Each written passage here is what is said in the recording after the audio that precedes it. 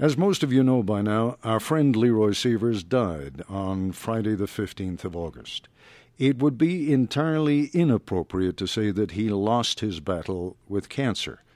That battle goes on, and it's been reinvigorated by the many thousands of people who gained a little more courage, inspiration, or determination because they heard Leroy's podcasts or read his blogs.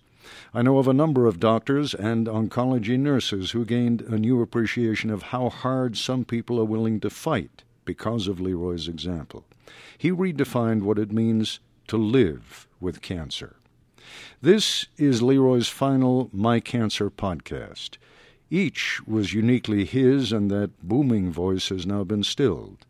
Leroy's My Cancer blog on NPR.org, a major part of Leroy's legacy, will live on in some form.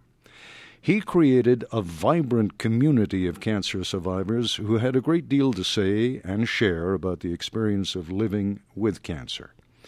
Leroy and I were not just colleagues, we were the closest of friends. We traveled all over the world together, and we always assumed that if we died young, it would be in some war zone or covering a revolution. Leroy died all too young. He was just 53. What simply astonished him, though, was how important these last 3 years of his life became.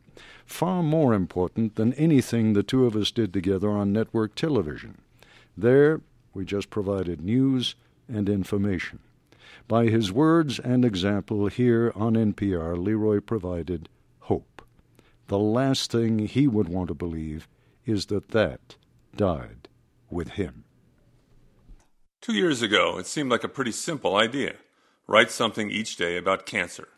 So we started the My Cancer blog. I don't think any of us really knew what to expect. After all, I wasn't even supposed to be around to work on it. 6 months earlier, doctors had found a brain tumor. The doctor looked me in the eye and said, 3 months, maybe 6. Well, 2 years later, I'm still here.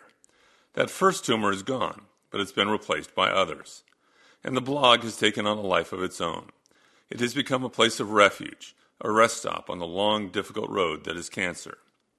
We have made friends and lost friends on the blog. We have learned things from each other, things we never thought we'd need to know. With My Cancer turning 2 years old, I had expected to write a commentary that would be a celebration. But life in cancer world doesn't always go the way we expect. The cancer attacked my spine. Just like those old advertisements, I fell, but I couldn't get up. That meant surgery, another surgery, an infection that almost killed me, and one more surgery after that. We finally thought the battle over my spine was winding down. It was time for routine scans, time to see what had happened while we were fixated on my spine. For some reason, I felt optimistic. I was wrong. My last scan showed that my cancer has exploded. New tumors in my brain, liver, lungs, bones. Well, you get the idea. So I've been going through the process of, quote, getting my affairs in order, doing all the paperwork, all the legal things you need to do. No one really knows what the next step will be, how my disease will play out, but we know it's serious. I had radiation on my brain and my pelvis for pain relief. That's about all I can do. From here on, we're going to be worried about comfort, about relieving the worst side effects. So this anniversary has been pretty stressful, but if I've learned anything over the last 2 years, it's that life with cancer is tough. I've learned something far more important, too.